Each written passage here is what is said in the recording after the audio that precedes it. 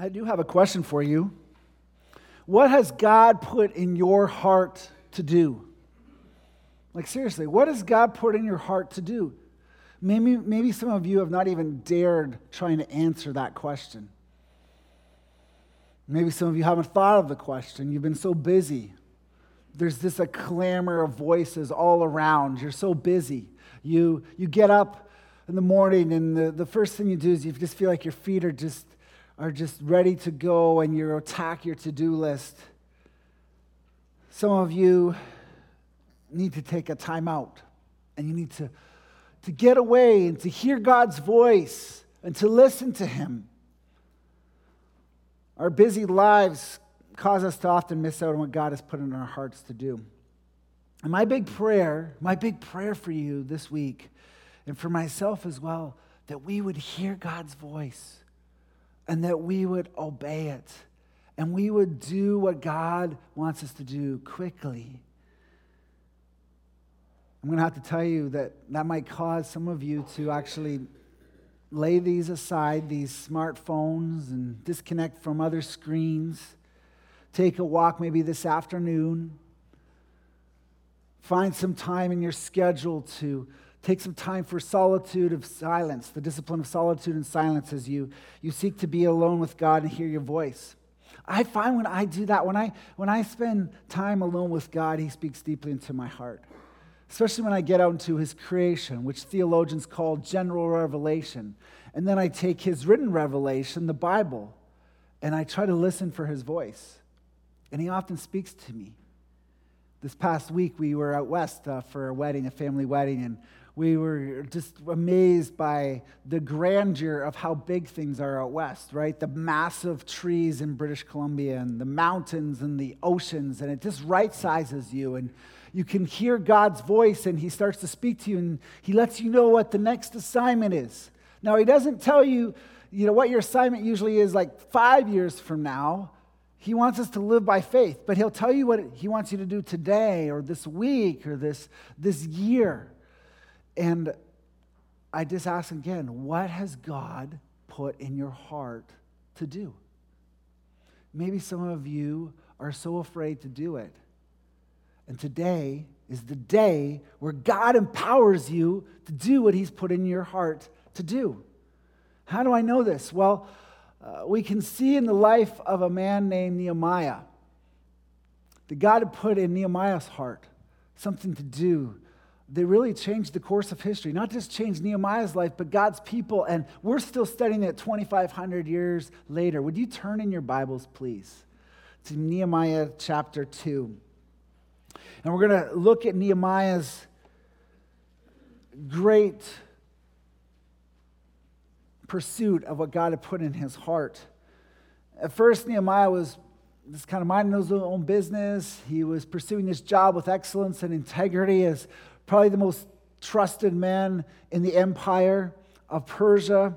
When he finally got a bad report about his family and his nation of Jews, his fellow Jews back in Jerusalem, and he goes into become really a hot mess. He starts to mourn, he starts to pray, he starts to fast, and finally he goes to God and he says, God, you're the one who has to turn the heart of the King Artaxerxes. And as we heard last week, Pastor Dan preaching on the first part of Nehemiah 2, we found out that God did answer his prayer. And he went back to Jerusalem and he was ready to do a renovation project. God is so great, isn't He? Look at verse 8. I love what verse 8 says of Nehemiah chapter 2. This summarizes, and the king granted me what I asked, for the good hand of my God was upon me. If God's hand is upon you and I, His hand will also give you all that you need, including the most outrageous things that you could ever ask for. And I'm not preaching a name it or claim it here today. I'm saying that what God has put in your heart that aligns with His word, He will answer. He will give. This is why it's so crucial that every morning you start to listen to what God wants you to speak by reading His word.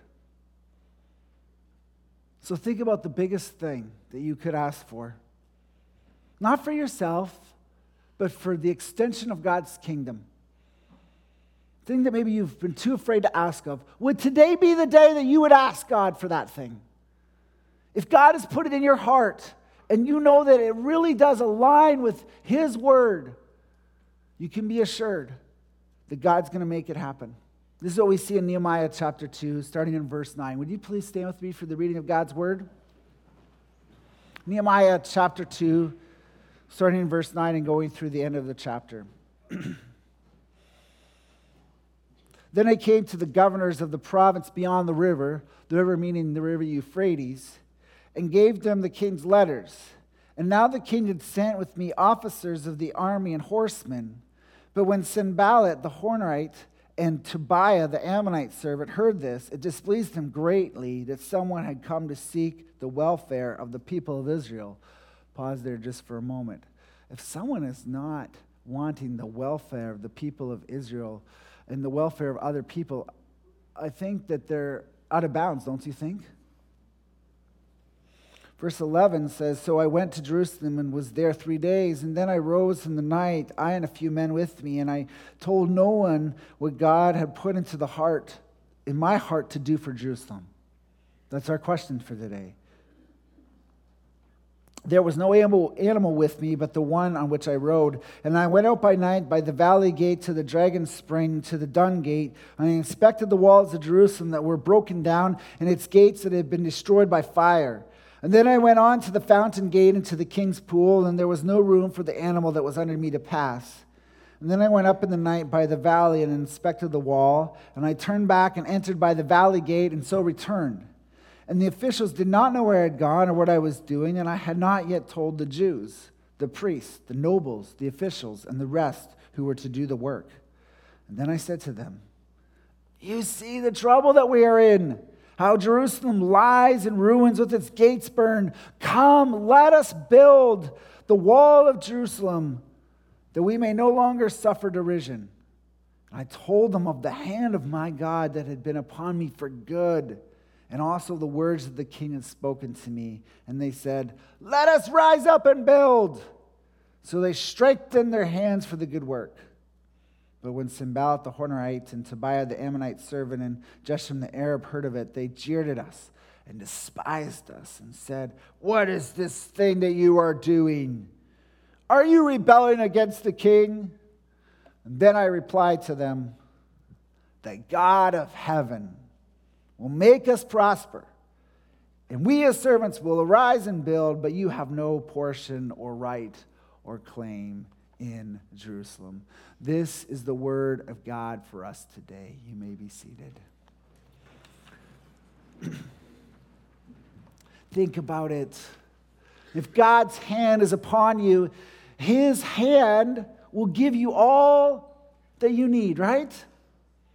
But first you need to take time to listen. I want to reiterate that. If God's hand is upon you, think back in your life. Hasn't He always provided for you? But you first need to listen. You need to listen to His voice. To be quick to obey. Recall verse 4 of chapter 2. Look back at verse 4. Nehemiah, just as a review, Nehemiah was downcast. He's trying to hide it. You know, some of us are better at hiding things than others, right? Our emotions. Nehemiah wasn't great at hiding the distress he was feeling for his family. And he comes before the king. In verse 4, the king said to me, What are you requesting? And what does Nehemiah do first? Does he give the request? No, he prays. It says, So I prayed to the God of heaven. Despite already mourning and fasting and praying for days, including confessing all his sins and his family's sins, Nehemiah does not stop praying. He wanted to be in constant contact with God. I think about those old shows with those special ops in the army, and those and they had to have radio silence, right? You ever seen those shows where they have to be real quiet? when they're kind of going behind enemy lines and they can't be in contact with headquarters. Nowadays, apparently, there's more earpieces and they can remain more quiet.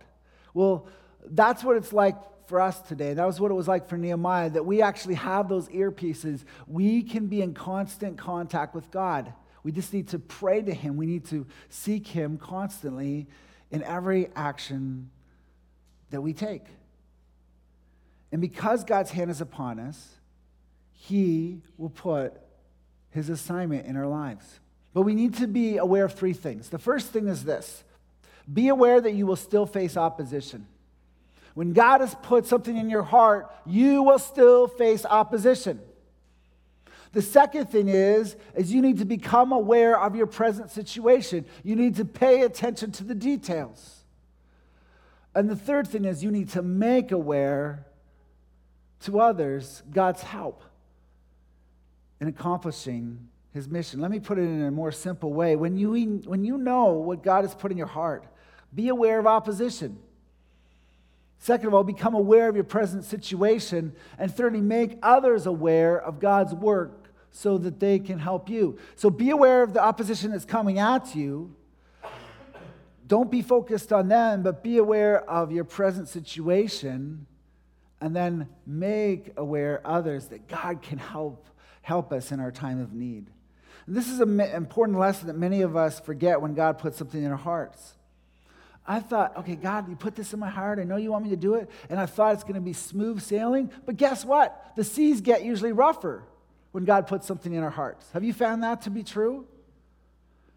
We forget that discovering God's will for our life, as hard as that is, pales in comparison to doing God's will for our lives.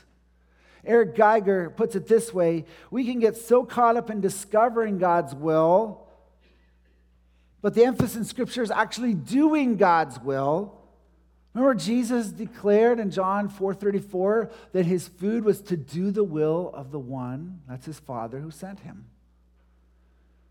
So waking up each day should be like this: God, it's less about, God, what do you want me to do today? It should be more like, God,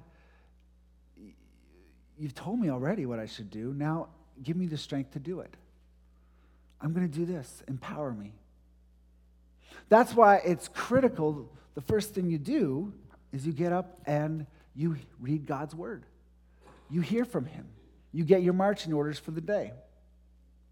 So what did God speak to you already about today that you need to be doing? This is life. This is what will guide and direct you.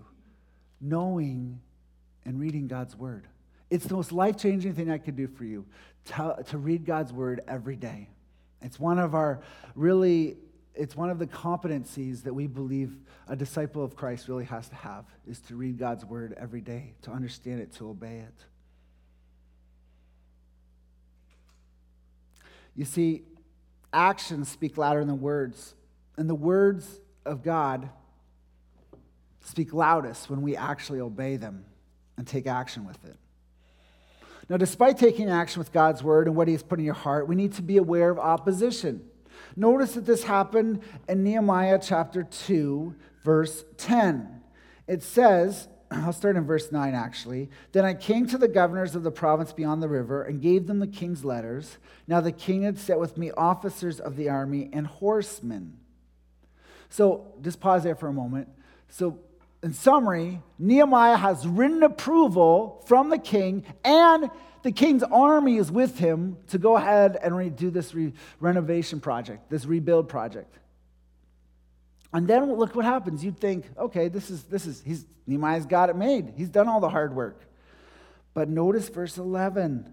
Verse 10, but when Sanballat the Horonite and the Tobiah the Ammonite servant heard this, it displeased them greatly that someone had come to seek the welfare of the people of Israel. Now, many times in my life, I've thought, well, if I'm going to pursue God, then it's just going to be really easy. It's going to be easy street, right? There's not going to be no bumps along the way. It's not going to be twisty or turn and all these turns, but that's not the case. When you are following God, it's going to be rough. It's going to be hard. And actually, when you face opposition, if it's not self-inflicted, that probably is a confirmation that it is God's will in your life. Think about this. Nehemiah leaves his role. He takes a leave of absence from essentially what would be equivalent of a vice presidency. And he goes to the king and says, hey, I need a leave of absence, and I'm going to go fix my family, my hometown.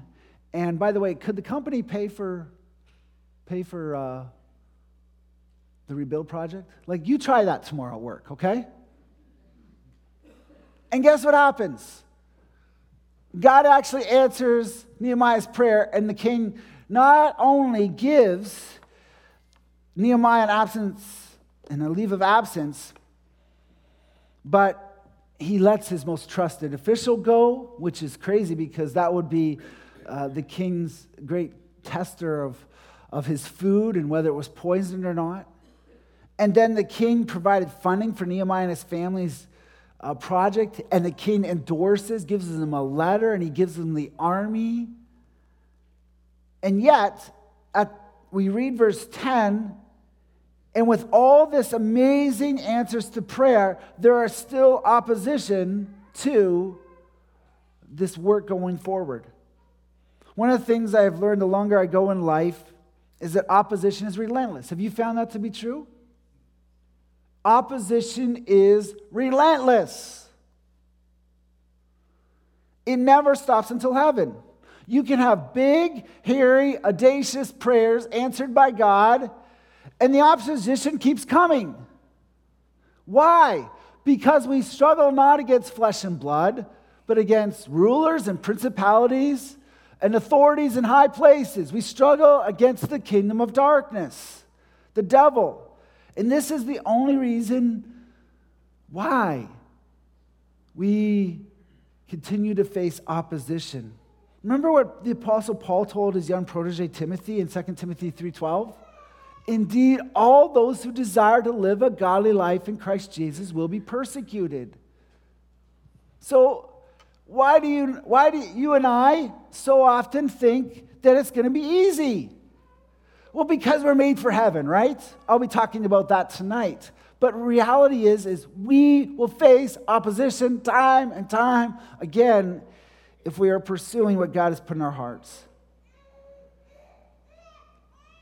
Think about the proper documents that Nehemiah had and the detail of army that he had behind him. And yet, these opponents of his continue. Even to look back, jump down to verse 19.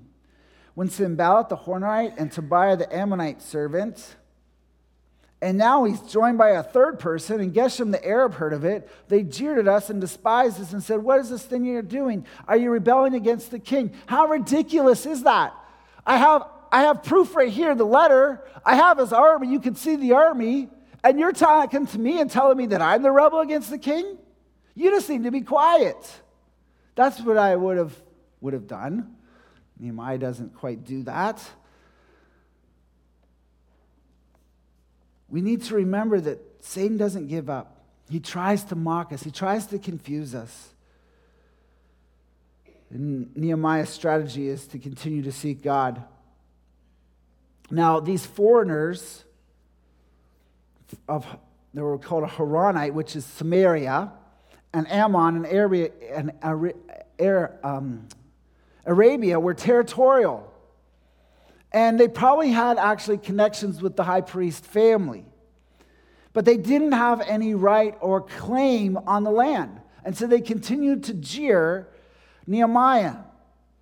And we need to be aware of this, that often our enemies' words are their weapons. Scorn and ridicule. But we need to call their bluff. We need to remember that God is on our side. And no weapon formed against us shall what? Shall prosper. My dad would constantly remind me of this whenever there was opposition I faced. And he would say, consider the source and take it as a compliment.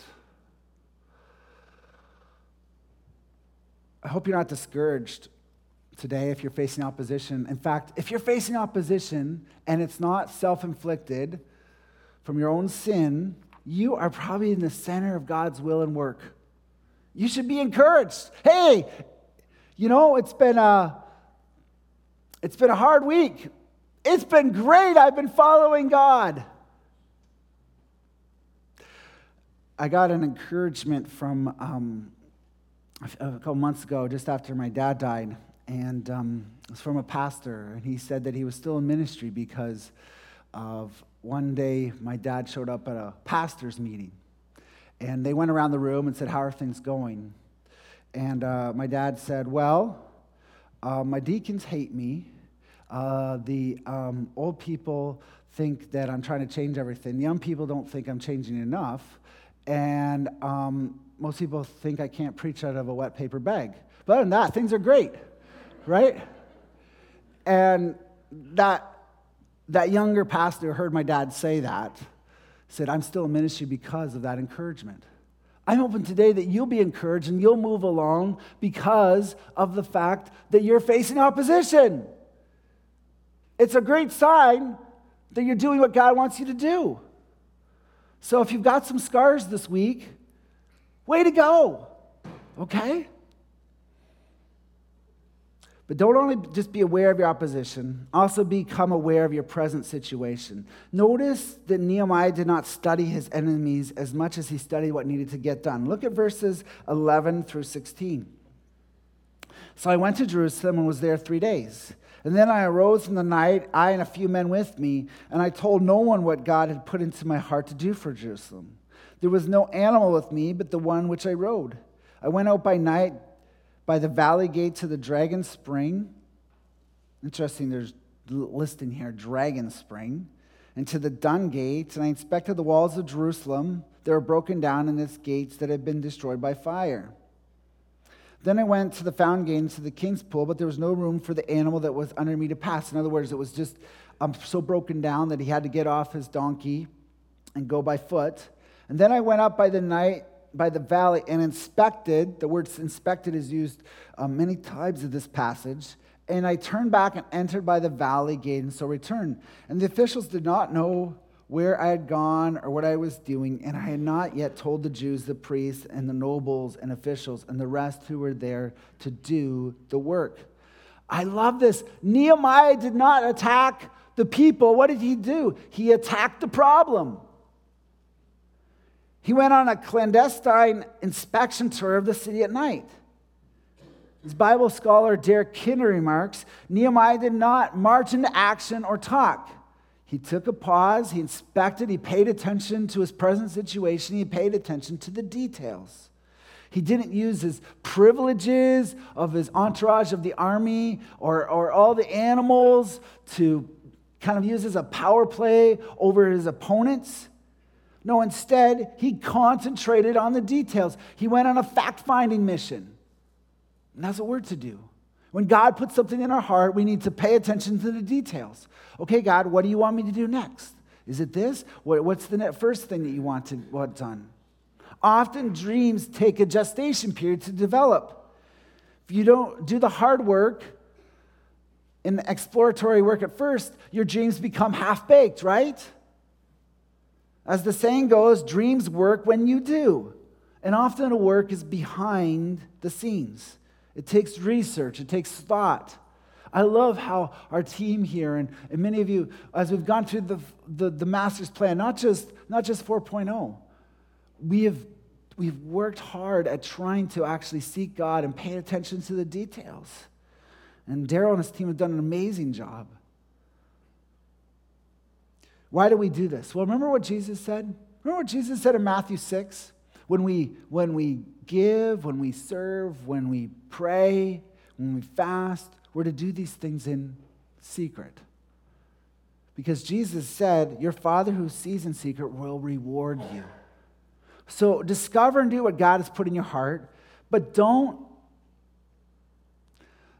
first tell the world about it. You could share these things with a few trusted confidants, like Nehemiah did, who are followers of God.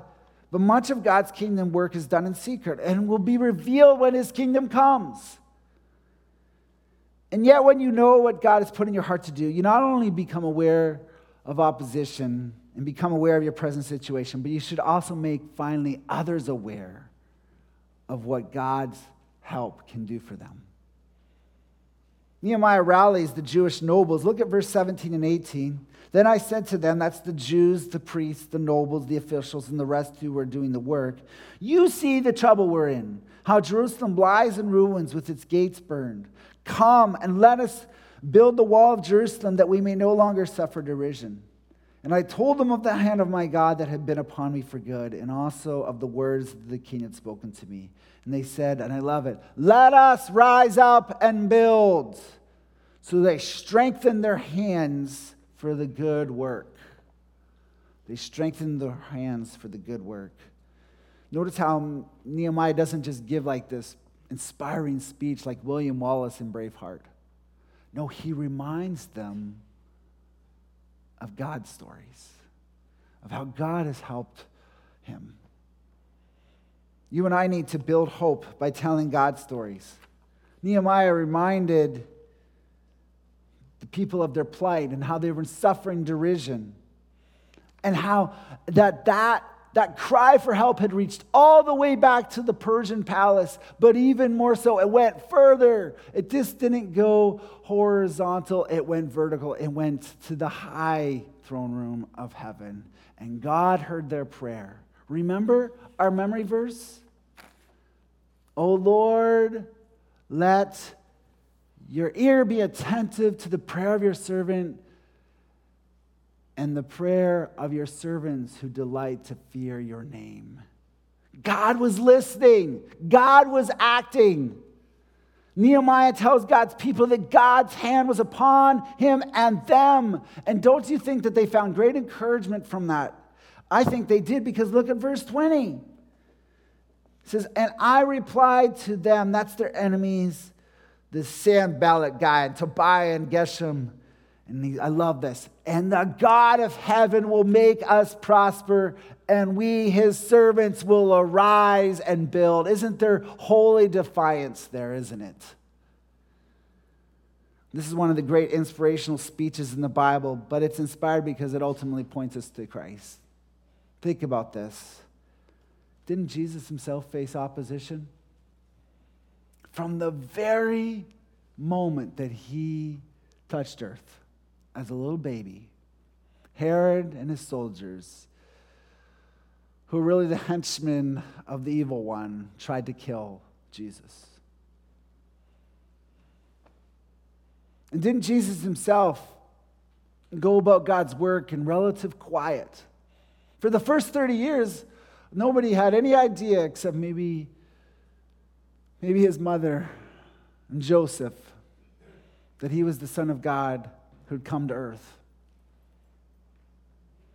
And didn't Jesus prosper because God caused him to rise and build his church with just a few followers who have now become millions, maybe billions, down through the centuries?